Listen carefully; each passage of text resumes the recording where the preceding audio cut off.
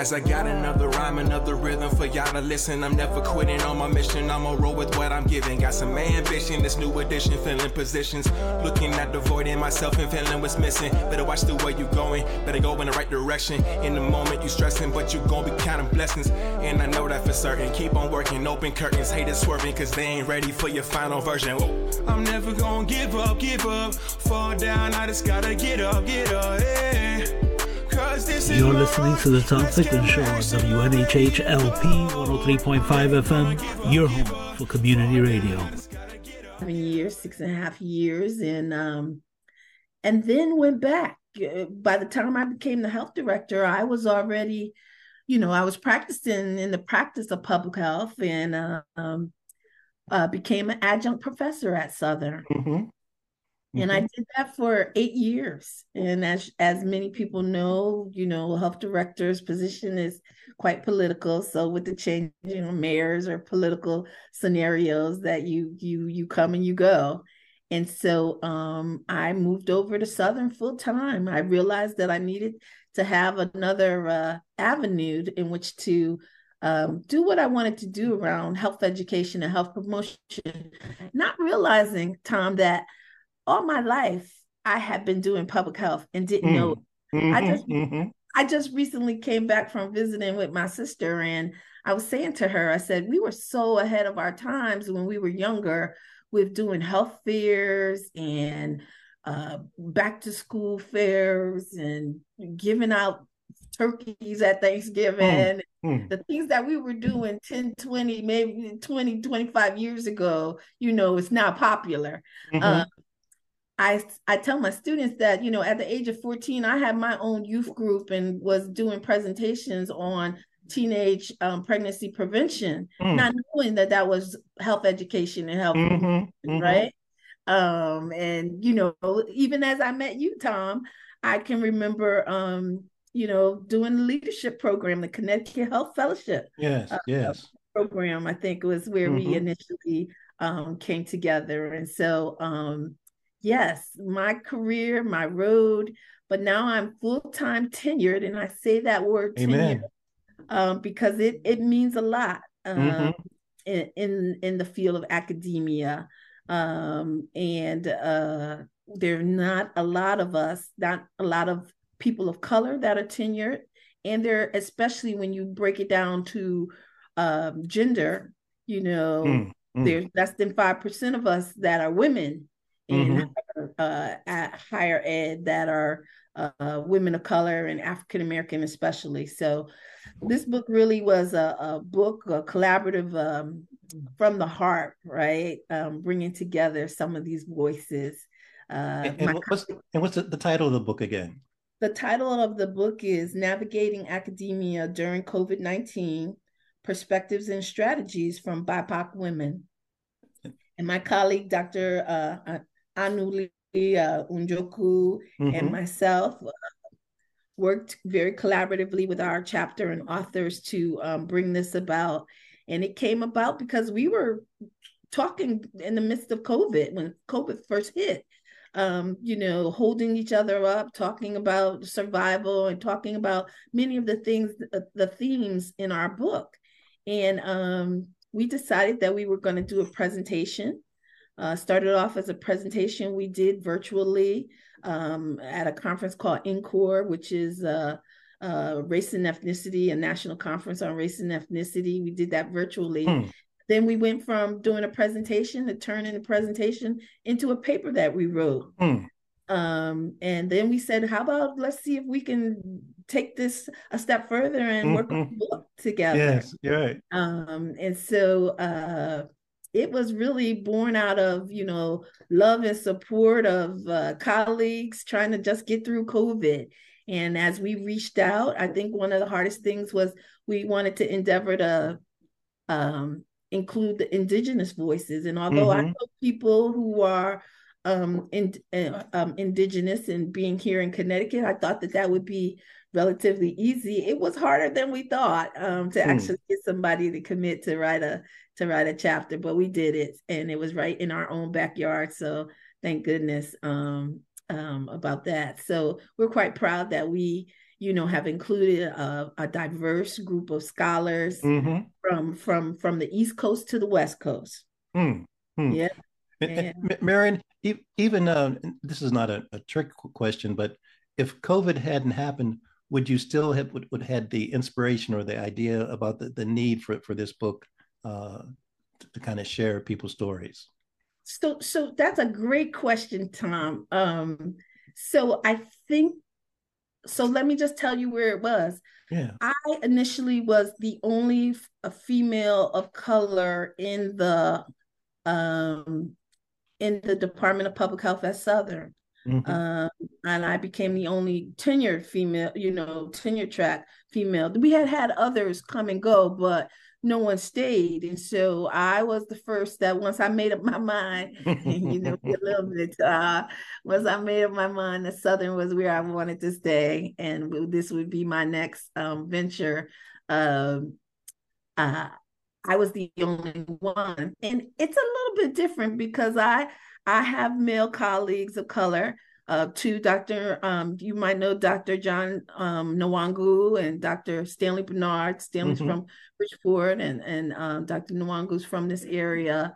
And although I had, male colleagues of color who helped and encouraged me along the way, it's nothing like, and I'll just share a secret with you, but it's nothing like a female understanding female issues of care and caregiving, and it's just different. It's just a different dynamic as far as I'm concerned, and I say that because it's probably my bias, right? My bias is, all my life I started off at high school at an all-girls Catholic high school, so I understand the dynamics of sisterhood and female empowerment. And so I would say that I don't know if it would have come about the way it came about during COVID, Tom, but I know that COVID ushered that need of staying connected. And I say this because, at least this is my perspective,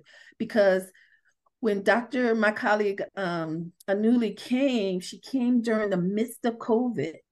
She came, during COVID, she moved her family from Michigan. And I knew that I wanted her to stay.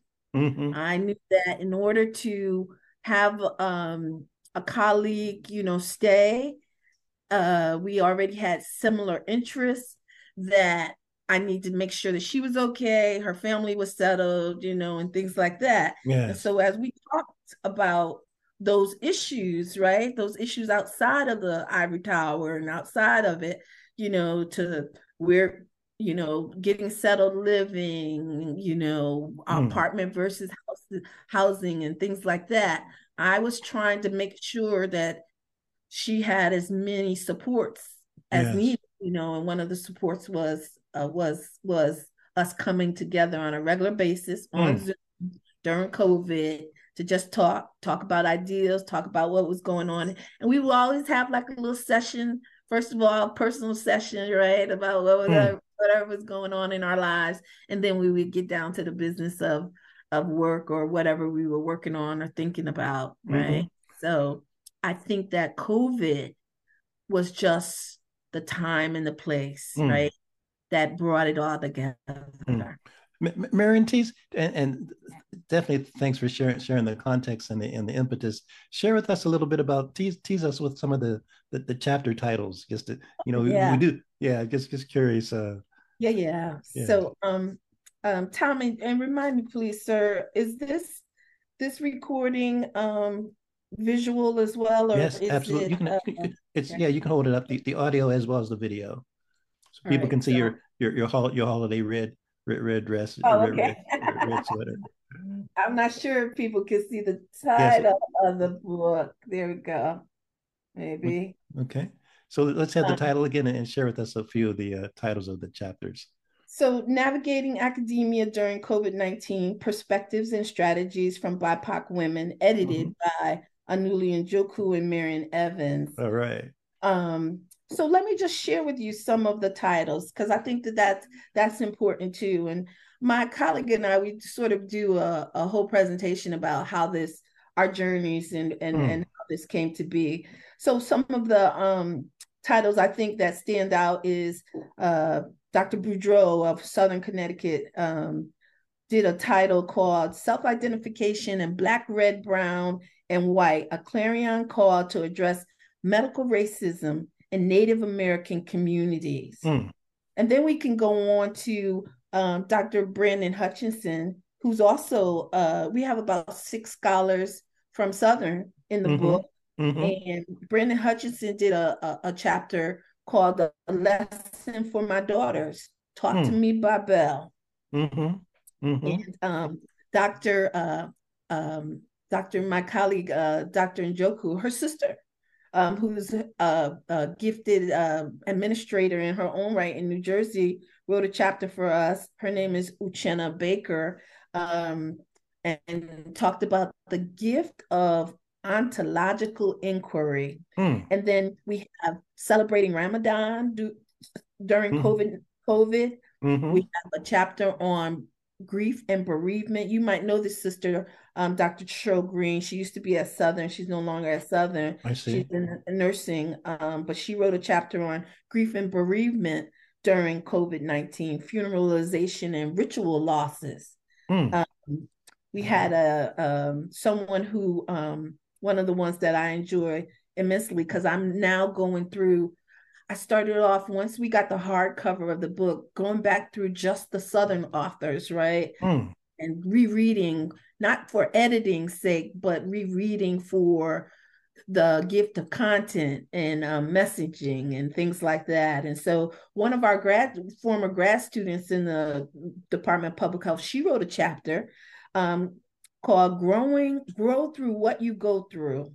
And then Dr. Loida Reyes at Southern talked about leading in color in academia, a Latinx chair's experience of resiliency and hope.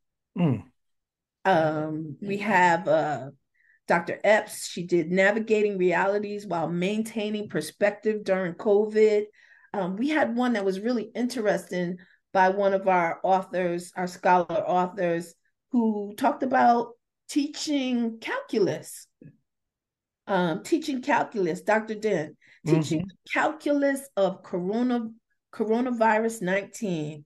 I mean, yes, right. Isn't that something? Isn't that something, right?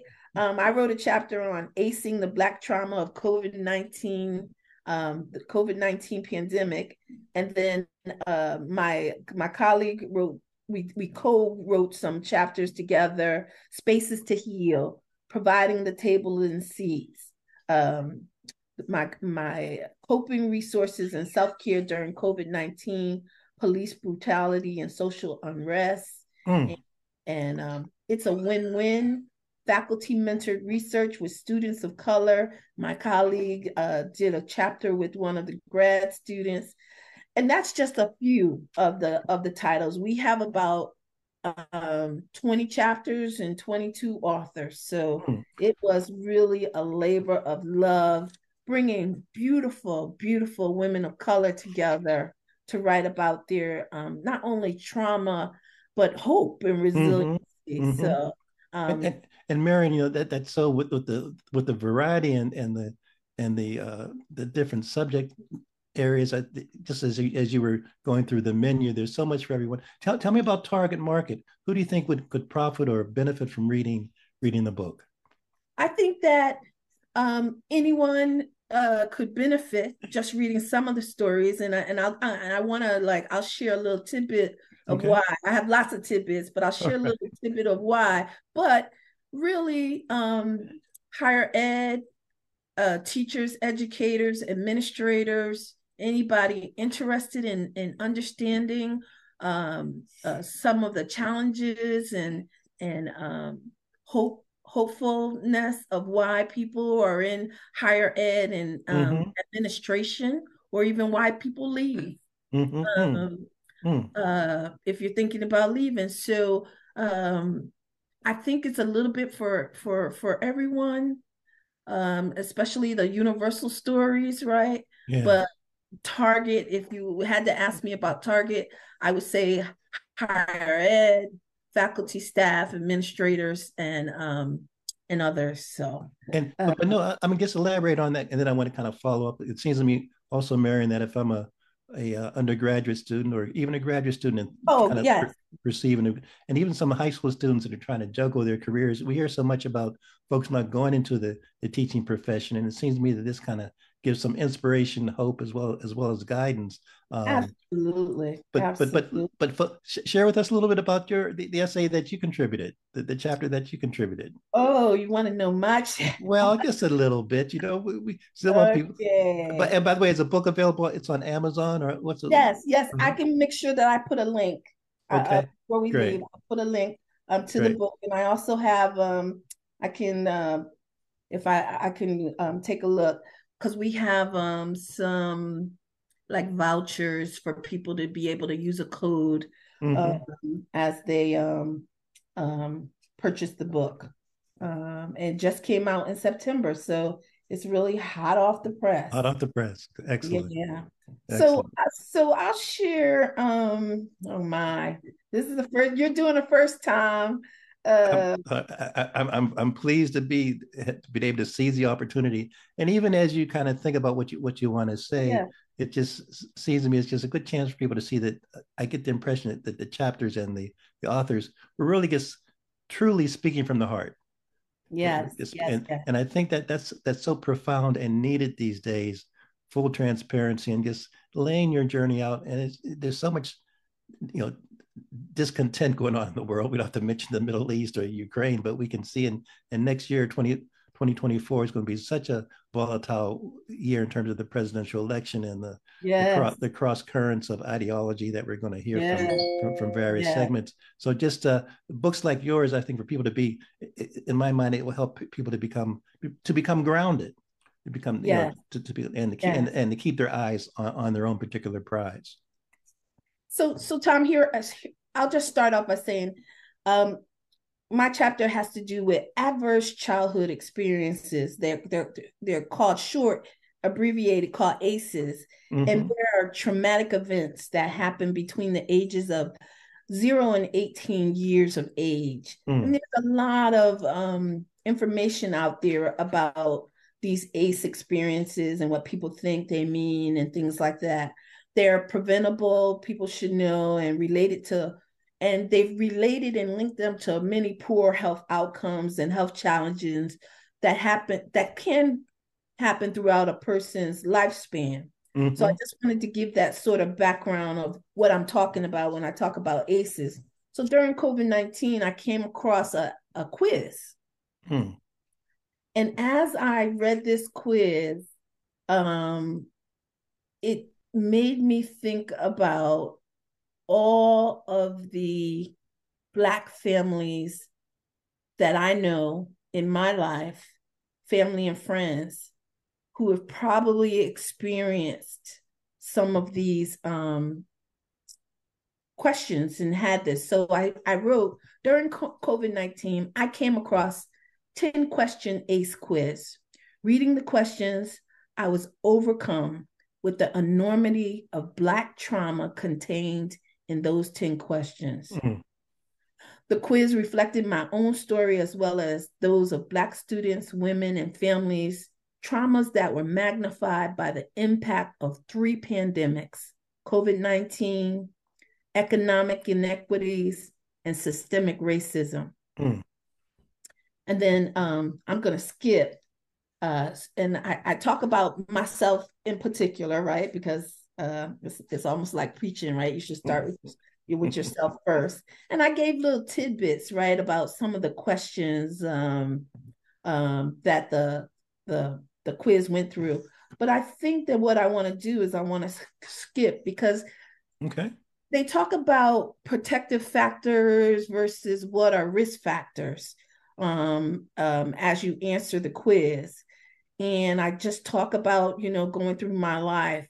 So now I'll read a little bit more. It says, according to the CDC, there are 6 protective factors: nurturing and attachment, knowledge of parenting and of child and youth development, parental resilience, social connections, concrete supports for parents, and social and emotional competence for children. The Black church, faith, and religion provided at least 4 or 5 of the factors for both parents and children. Religion, without a doubt, was a protective factor in my adolescence. Mm-hmm. This came to me directly through my best friend, and I talk about my best friend, which led me to the evangelical Protestant church, and things like that. And then I go on to talk about a little bit more about George Floyd's murder in May of 2020. And how just after 2 months after COVID-19 lockdown, it signaled an awakening around police brutality for many people. There have been countless others before him, but social media and real-time cameras made Floyd different from Emmett Till, Medgar Evers, Malcolm X, Bobby Seale, and a host of others who had no names. At first, I refused to watch the video. Why would I want to watch another Black man, die at the hands of historically sanctioned blue killers? I heard the audio first, and a familiar sadness filled me. I don't watch horror films because I believe we have enough real world horror.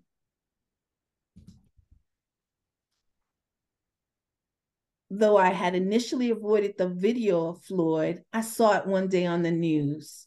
And then I'll jump down a little bit, Tom, and it led me to write a poem because of the feelings and emotions that I felt.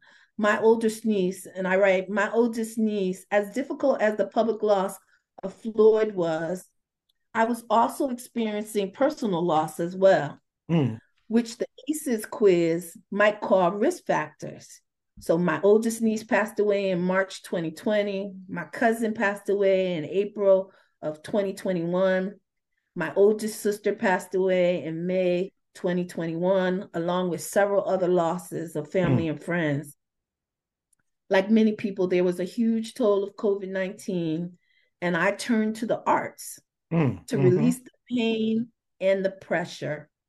And I wrote a poem called Ode to Breath. And then I include my poem in my chapter that I wrote on Ode to Breath. It says, I'm exhausted, downright bone tired.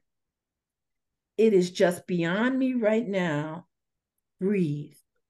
1, 2, 3, 4.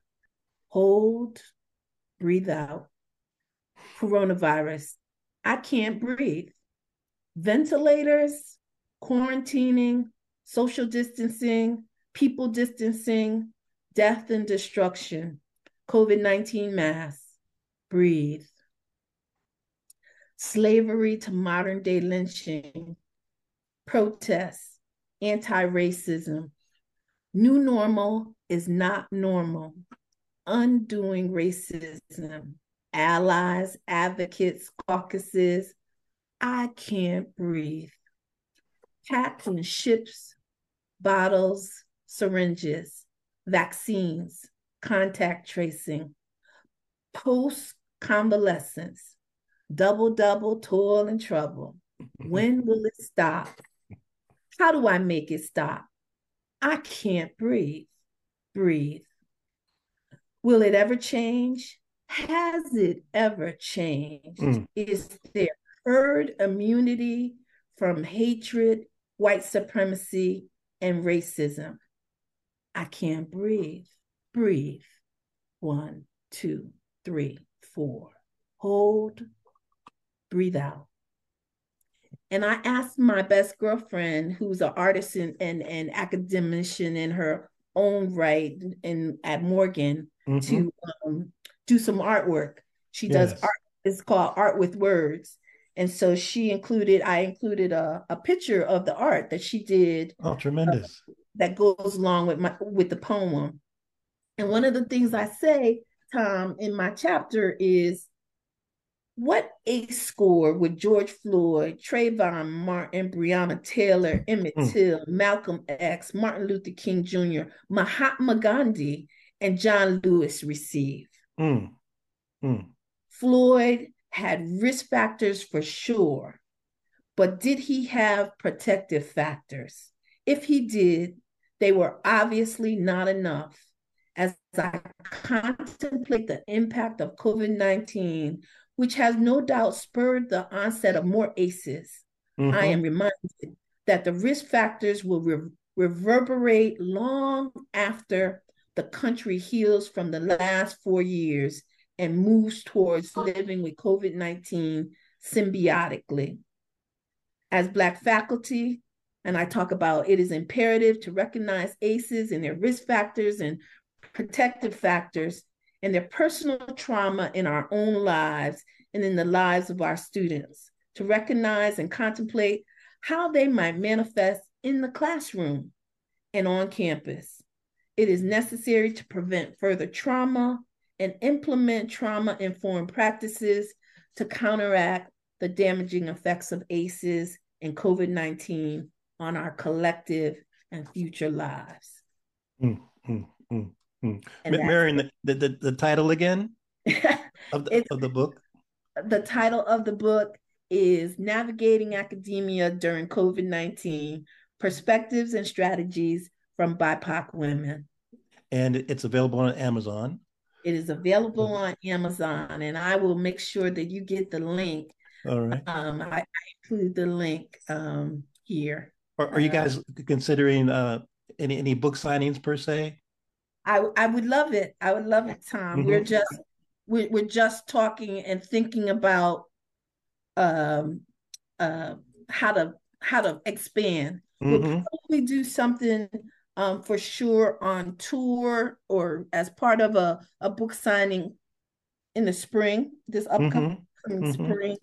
And we're thinking about, maybe with you being part of the community, how to do a few more things in the community. Sure. And because we have authors from the East Coast to the West Coast, we've also invited them, like the sister that wrote about calculus and teaching students calculus, right? Mm-hmm. She's in New York. But then we have, people on the West Coast as well. And so as they gear up, right, knowing that the book came out in the fall, if they do anything that we might be able to join in virtually, Mm-hmm.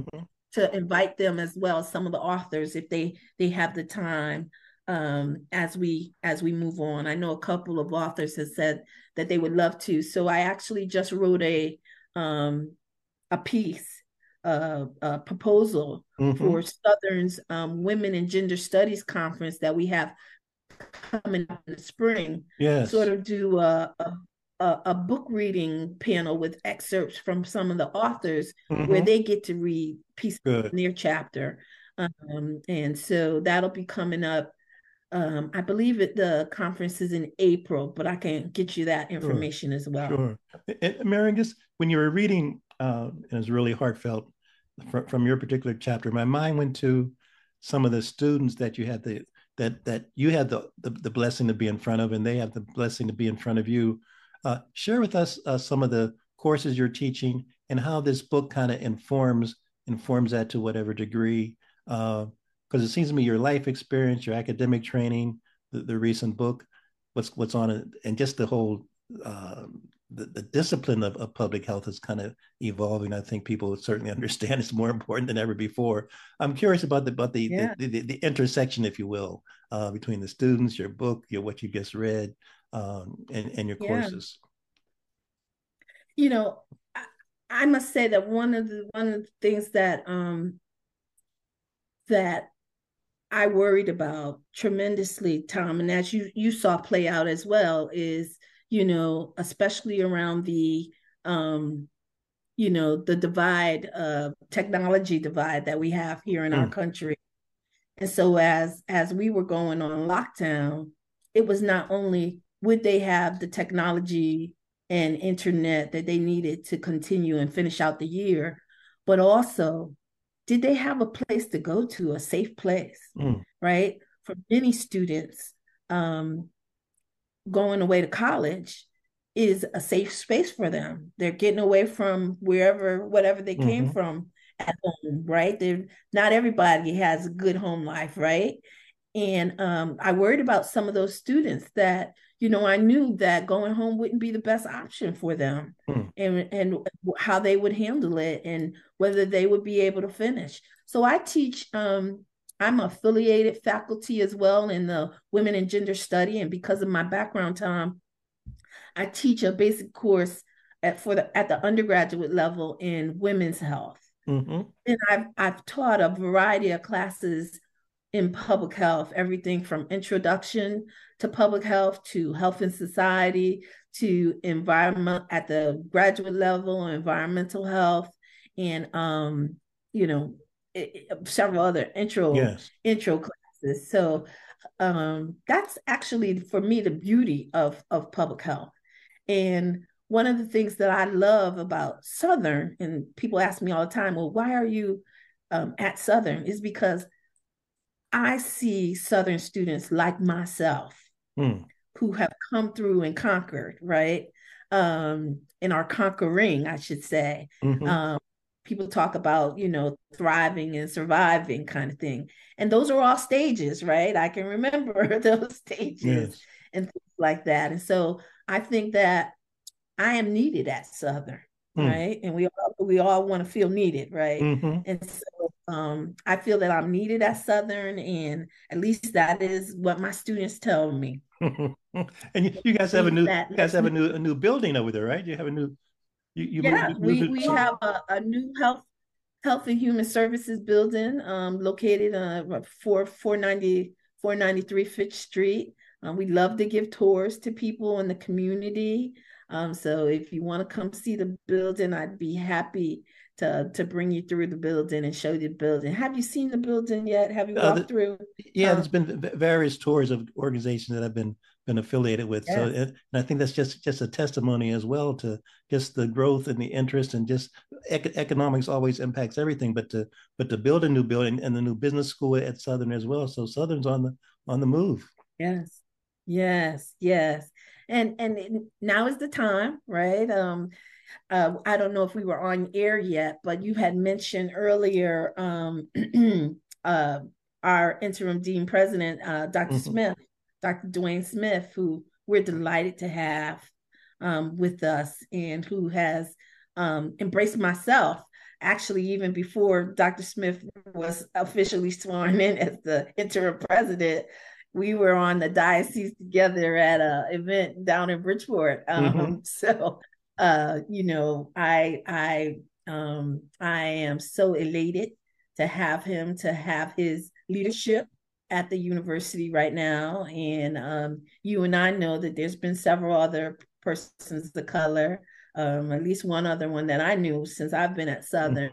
And I'll just say this, it's always a particular time, right? Yes. When we're allowed to have leadership, Mm-hmm. or invited to step up for leadership that we've been doing in the community for a long time. And so I think that Dr. Smith is the right person for the job at hand, especially as we move forward in the future.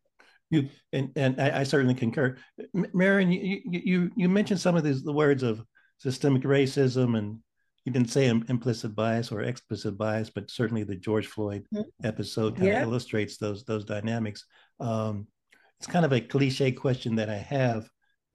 For me, when I hear this term systemic racism, I mean, it doesn't necessarily operate artificially, although with artificial intelligence, it is going to start operating without human control. But there's still some. Well, what's your we're going to see it manifest there too, as well, because artificial intelligence is only as intelligent as the coders, and so as people who code for artificial intelligence bring their own biases into their coding, we'll see it, or we've already seen it. So talk about that a little bit. Are we still fighting the battle like crazy, or there's any reasons for hope, or what would you say to a young person about in terms of the George Floyd and even the Rodney King mantra of can we all get along? When a student kind of comes to you that he or she might be a little depressed about the future, what do you want to say to them to kind of encourage them to keep their eyes on the prize? Well, Tom, you and I, you and I have been doing this for a long time, right? So I think there's always hope. There's always hope. There's always hope that, and things have, there's always hope for the future. Although I've heard people talk, and I'm surprised. I've heard people say, that especially with this upcoming presidential election, right? And living through what we've just lived through, that they're not as hopeful. I think, most of my life I've seen the theme of that is no reason to give up, right? So that's the race is not given. And so I always think that there's hope, and I always try to share hope with our students. Absolutely, there is hope. And the dark comes before the dawn, so Marian, frame it in the context of public health, because again, in terms of public health, our psychic health, just our mental health, all these, that's public health is about, humanity kind of thriving and being healthy and not not addicted to hate or not addicted to drugs. Or so talk about the role of public health, because it seems to me that this is such, theology is important, science is important, and obviously public health is science, but talk about this public health thing. I know that as I talk to more friends, I've been impressed with the number of folks interested in public health or taking courses in public health, if not a major.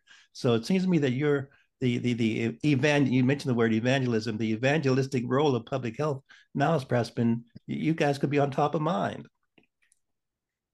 Well, Tom, I'm the coordinator. I'm also the coordinator. I'm an associate professor at Southern Connecticut State University, but I'm also the coordinator for the Masters in Public Health program. And we have a wonderful public health program. And so I am actually the person that goes through the missions that allows students to come in to our MPH program, or Masters in Public Health. And one of the things that I say as I talk to people, especially because I have a practice background as well, is that the beauty of public health is its broadness. Although my personal take is that you have to remember history as well, right? Because when we don't remember history, we repeat it. And we've seen that over and over again. And so we can just talk about pandemics, right? We can talk about emerging infectious disease. And I find it amazing, whether we're talking about flu. When I was in, it was the flu and H1N1 and then COVID, that some of the basics that we tend to forget about, things like covering your cough and washing your hands, it is a theme that goes through, whether it's a pandemic lasting 4 years, the flu, or many of the other things that we deal with in public health. So a lot of times, Tom, I get people walking up to me and they say, well, what exactly is public health? And I say, as an example, when you turn on your tap to drink water, that's right, does your water give you diarrhea? That's right. Or do you get sick when you drink your water? And they said no. And I said, that's public health. Public health is in front and behind the scenes. That's right. When you go into a restaurant, when you go to a restaurant, or when you stop at, although there's another message around fast food, but we know people eat fast food. So KFC, Burger King, McDonald's, all those other places, Popeyes, all those other places that we know people eat. The reason why you don't get sick or have to go to the hospital after you eat that food is because of public health and the things that public health, the regulations that public health has put into place. So it's not only education, but there's a regulation and a policy component of it. And it is so broad. Can you be working at Sikorsky's and do public health? Absolutely. We call those people industrial hygienists, right? Can you run a workplace, a work company wellness and be doing public health? Absolutely, right? That's part of health promotion and health education. The broadness of what public health is, the I would say under the regulations, the authority and agency that public health has, people don't understand. And as you practice, you understand. So to be able to say to someone, I can remember cases where, someone carrying something like TB. And we don't know about TB cases all the time because of what public health does in the community every day. But in public health, we have the authority to come back to confine somebody, right? And we do it a little bit different than they did it back in the 1800s, but we still have that authority, right? And is it when you go into the beach, there's a reason that it's safe for you to go to the beach. Right. Absolutely. Absolutely. And there's a reason why when we close the beach, there's a reason why we do that, right? Thing. So, I think it's a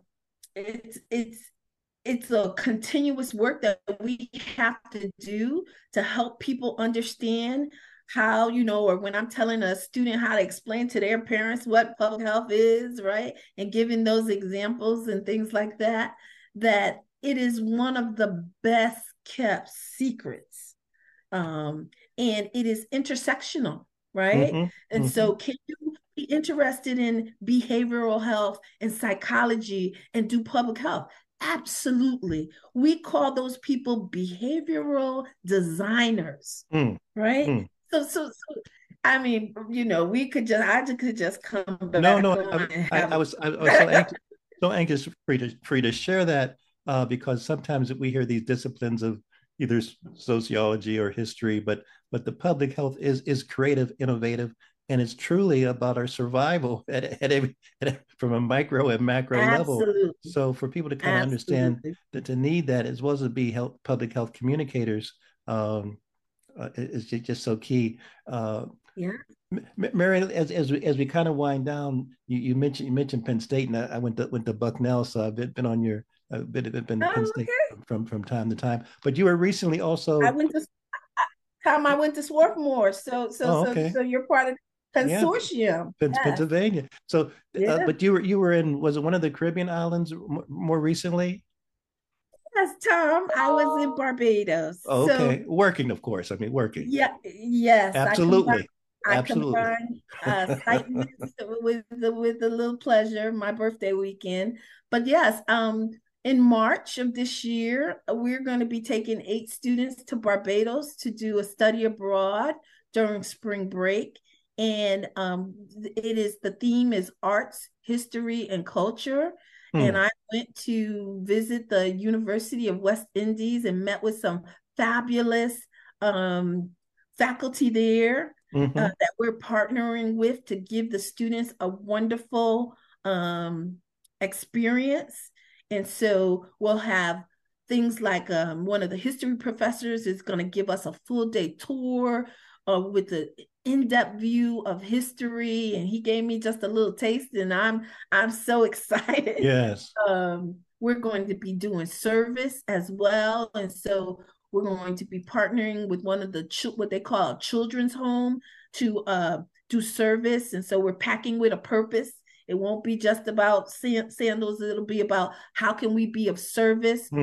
Partnering with a children's home in Barbados and with a senior home in Barbados to bring service and supplies to folks that otherwise it would be harder for them to have. And so we like to combine these study abroad trips, not only understanding our history and our culture, because as you probably know, there is very clear evidence about the role that Barbados played in history with the slave trade, and Barbados being one of the stops, especially with like South Carolinas and the Carolinas. And so there's some deep history there that we will hear about and we'll explore. And the University of West Indies has a beautiful campus. Yes. They have about the same number of students. There's about 7,000, 8,000 students on their campus. It reminds me similar to Southern's campus of both a commuter campus and a residential campus. So that mix, and we are looking forward to it. So I was there to check out the hotel, where we're going to be staying, solidify some of the itinerary while we're going to be there. And then of course we will also put in a little fun time, do some excursions, usually trying to expand the students' boundaries. Yes. So Barbados will be in March, but we did Puerto Rico with 8 students as well back in January of this year. We did a Puerto Rico trip that COVID had interrupted. And this is a trip that's being done with some people that you probably know. So the University Access Program at Southern provides access to a university and college education for students that otherwise might not be thinking about going to college. Oh, good, good.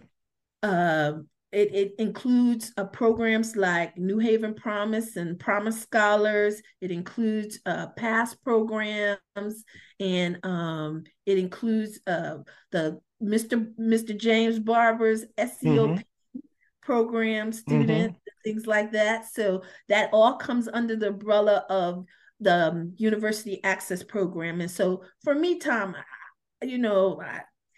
there's always a method to my madness, and I'm intentional, right? Yes. So I understand the importance of what travel abroad and the experience of traveling gives to a student, and how important it is to just help people see diverse perspectives, right? And because I did lots of traveling, I love traveling. I don't mind traveling by myself.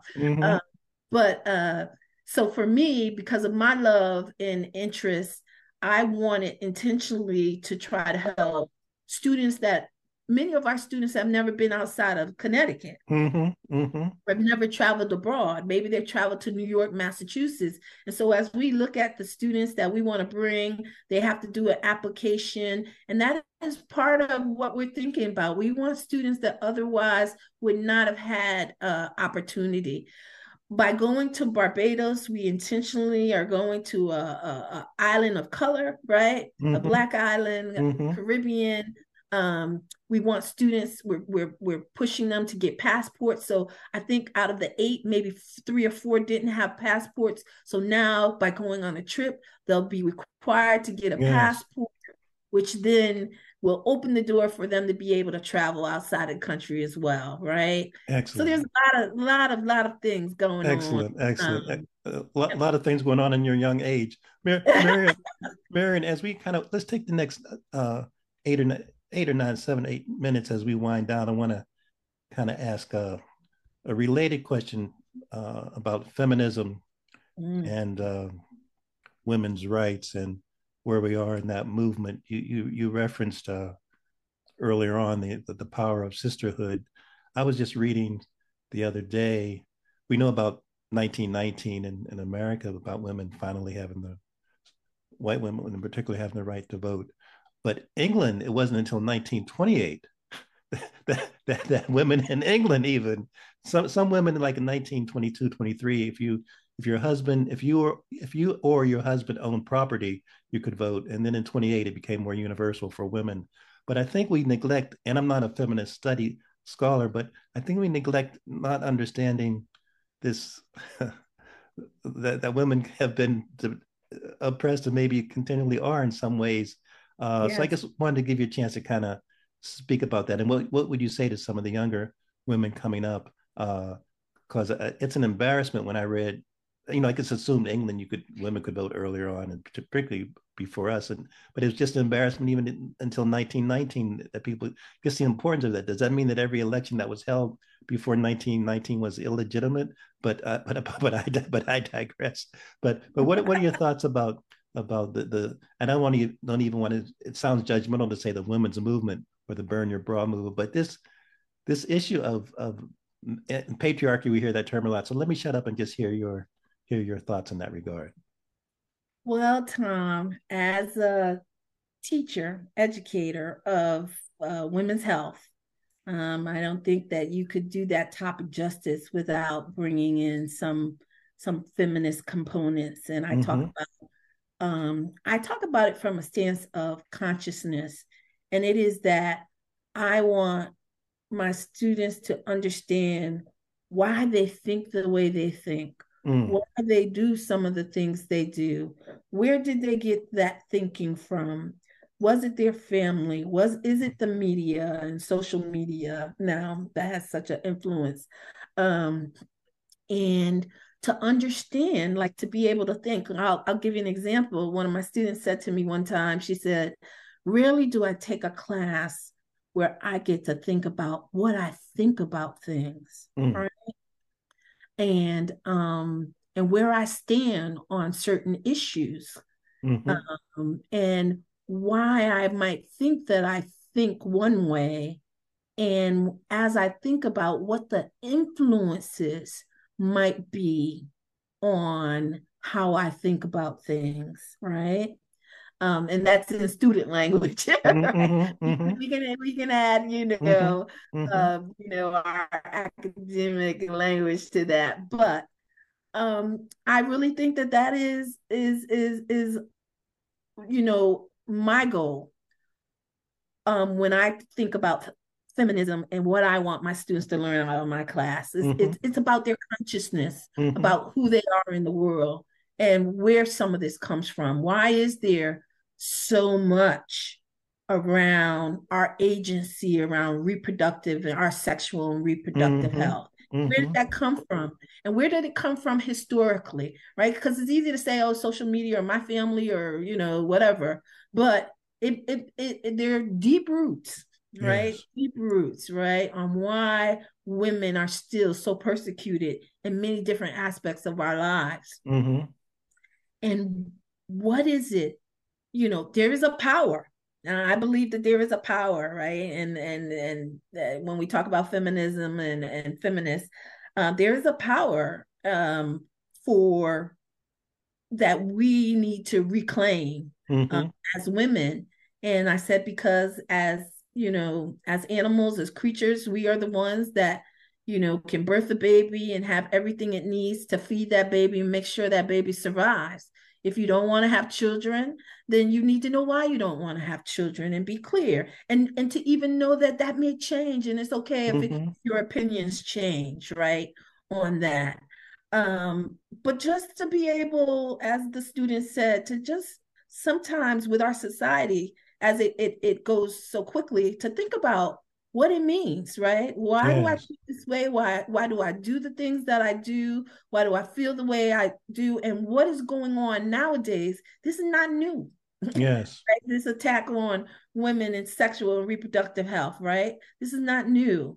And just because it is so does not mean that it has to stay that way. Just like we had Roe before and now Roe has changed, with people, with the power of people and women, we can change it back, right? And you do that, Tom, and I'm saying this with emphasis, and we do that by voting. Yes.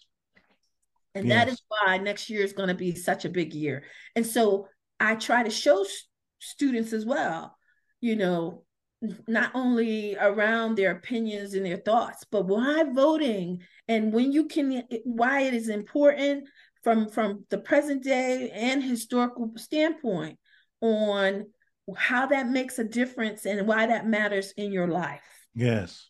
And how you live your life. Yes. And the things that you will have access to, whether it's equal pay, right? Or reproductive health choices, right? Things like that. So reproductive justice, as as I teach about it. Yes. Excellent.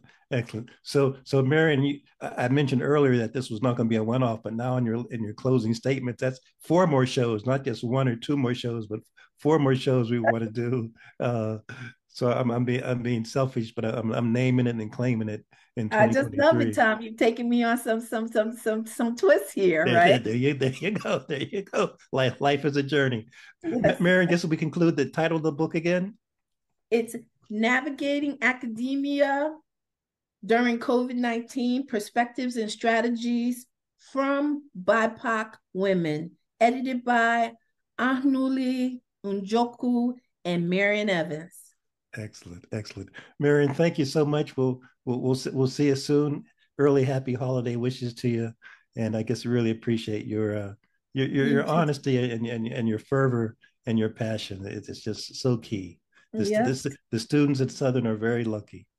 You too, Tom. We just keep on keeping on, right? That's it. Yes, indeed. It was a pleasure to talk to you. Thank you so much for inviting me to talk about this wonderful new book that I've been blessed to have the honor of participating in. So excellent. Take care, dear. All right.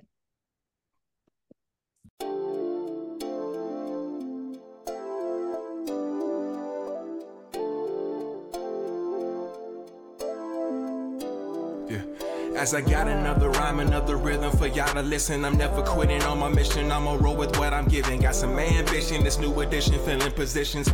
Looking at the void in myself and feeling what's missing. Better watch the way you going, better go in the right direction. In the moment you stressing, but you gon' be counting blessings. And I know that for certain. Keep on working, open curtains. Haters swerving, cause they ain't ready for your final version. Whoa. I'm never gonna give up. Fall down, I just gotta get up, yeah. You're listening to the Tom Ficklin Show on WNHH LP 103.5 FM, your home for community radio.